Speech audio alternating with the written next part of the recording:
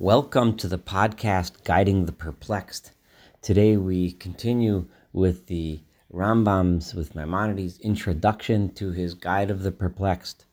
And we're going to do introduction part 4. I'm going to continue in my pattern of doing just short pieces each time so that we can try as hard as we can to stick to absorbing one thought with each podcast. So rather than try to take in too much and then gain much less. So if we take it in little bits, we'll actually accomplish something and take it in. So in the last portion we read about how people that are educated, people that learn, people that study it's not always clear to them the truth, the MS.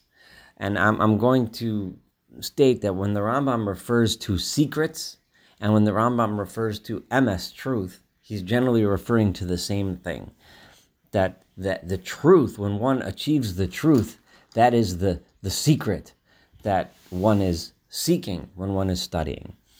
So he said, and it appears almost like flashes of light. One can work and study and read and learn and talk and this and that, and not quite get it. But then at certain moments, he'll just have that flash of inspiration, of wisdom, when he sees the truth and it makes sense.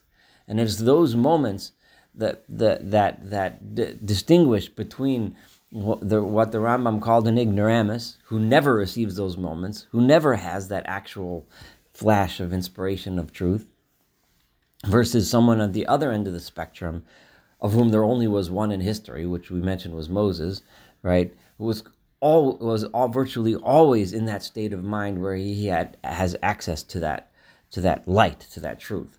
And in between are prophets on one end who sometimes get those flashes of light, and then wise men today who, and the Rambam does include them. It's almost like a prophecy is, and we'll learn later, the Rambam will go into more detail as to what prophecy is, but prophecy is that flash of inspiration, that flash of truth, of emes, of knowing, of knowledge. So now that we understand all this, the Rambam is going to mention something else, and that is he's going to discuss teaching this truth. How does one teach that inspiration to others? So think about this, because the Rambam is really talking, and before I start reading his words, the Rambam is telling us that when the prophets and when the Chazal, when the rabbis teach us, and whether it's in the Talmud or Medrash, whatever, when they teach us things, they want to give us access to this truth. They want us to learn that flash of inspiration. But the problem is what the Rambam is about to explain to us. So we should know that whenever one of the perfect people, meaning those people that have these flashes of wisdom, want to teach, whether they want to teach verbally or teach it in writing, something that this person may understand of these truths or these secrets, according to the degree of this person's own understanding and insight into the truth, he can never truly explain it with total clarity and coherence. Even those things which he has had access to, and he has been fortunate enough to have that tremendous amount of inspiration, it's extremely difficult, it's almost impossible to convey that truth to others simply by stating it. Therefore, unlike, though, the Rambam is differentiating now between the two types of wisdom, unlike other things, like a topic where you're trying to explain principles of physical science, which can be explained in most cases. One can explain, these are the principles, these are the mathematical formulas that describe it, and there, this does this, A equals B, B does not equal C, etc. You can do that. But with the spiritual sciences and those flashes of truth that one has when one recognizes and sees truth are very difficult to explain, or next to impossible. Therefore, so when he tries to teach it, right, the Rambam continues, what when he tries to teach it, he's going to have those same experiences. At some moments, he's going to have inspiration, and he'll be able to teach it to others. And in some moments, he won't be able to find the words. He won't be able to find the way. Therefore, when the sages, when the Rambam uses that term, the sages, he's referring to Chazal, the rabbis of Chazal, those that when they had this knowledge that they wanted to convey to us, and they knew the emes, they knew the truth and the secrets. In order to teach it, they chose to teach it in parables, what the Rambam calls parables and riddles, are the English translation of the best English translation of the Arabic terms used according to Shlomo Pines. That's the translation I'm using. And parables and riddles is how Chazal, is how the rabbis spoke. So they're trying. And through those stories, they're trying to get us, this is my own comment, trying to get us to achieve that same inspiration, that flash of truth.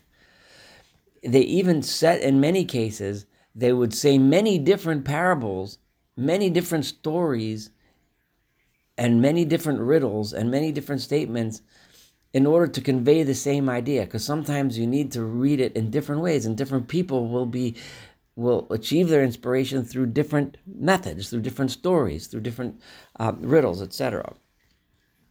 In many cases, the idea that they were trying to explain, they would mention it, whether they mention it somewhere in the beginning of the story, of the parable, in the middle, the end, etc., depending on when they could find a parable that is appropriate to explain the topic. If they could not explain it in a way that the entire parable was the lesson, sometimes they had to have a story, and only somewhere within the story was the actual lesson they were trying to teach. What the Rambam is saying here, and this is my comment now, not his words, that sometimes we read through a long story that Chazal, that the rabbis will tell us, and a lot of it doesn't seem to be relevant, but somewhere in the middle is the lesson. And the reason why they told the rest of the story is for us to get the lesson that's in the middle. This is a very important idea that the Rambam is telling us now when we approach studying Chazal, that sometimes we'll read through these long stories and not understand what the point is. But somewhere in the middle, there will be a point. And then we realize that the entire story was to amplify and to be a background for the point that in the middle, or the beginning or the end, depending on where they placed it, of the actual lesson they were trying to teach. Sometimes, if they're trying to teach something, this is the Rambam now continuing, if they wanted to teach a subject, they might say many different parables, all of which are necessary to understand the one idea. Then those parables may be scattered in different places. You might have to take one from one tractate here and one from a tractate here, another medrash here, and you put it all together, and then it all makes sense. Sometimes you can have one parable, the same. So in the same way that many parables can teach one lesson, the Rambam continues, sometimes you can have many lessons contained in one parable. And sometimes you can have one lesson that is. I'm sorry, I just got a little tripped up. Sometimes you can have an entire parable with two subjects in it. So therefore, the idea, the Rambam continues, the situation is such that if someone wants to teach without using parables or riddles, and they want to just say the idea, right, it becomes, the idea itself can be very obscure, very brief, and difficult to understand. So this is the Rambam explaining. Now, this is where I'm going to stop for today. And just to recap, the idea that the Rambam put out there in our understanding when we read through Chazal and when we study the words of the prophets, we have to understand that they are speaking in parables, and we need to read those parables in order to find within it those flashes of wisdom that are contained within. Thank you so much for studying with me. Looking forward to continuing our study of the Moreh Nevuchim, of the Guide of the Perplexed together, and hopefully the Rambam will guide us out of our own perplexion.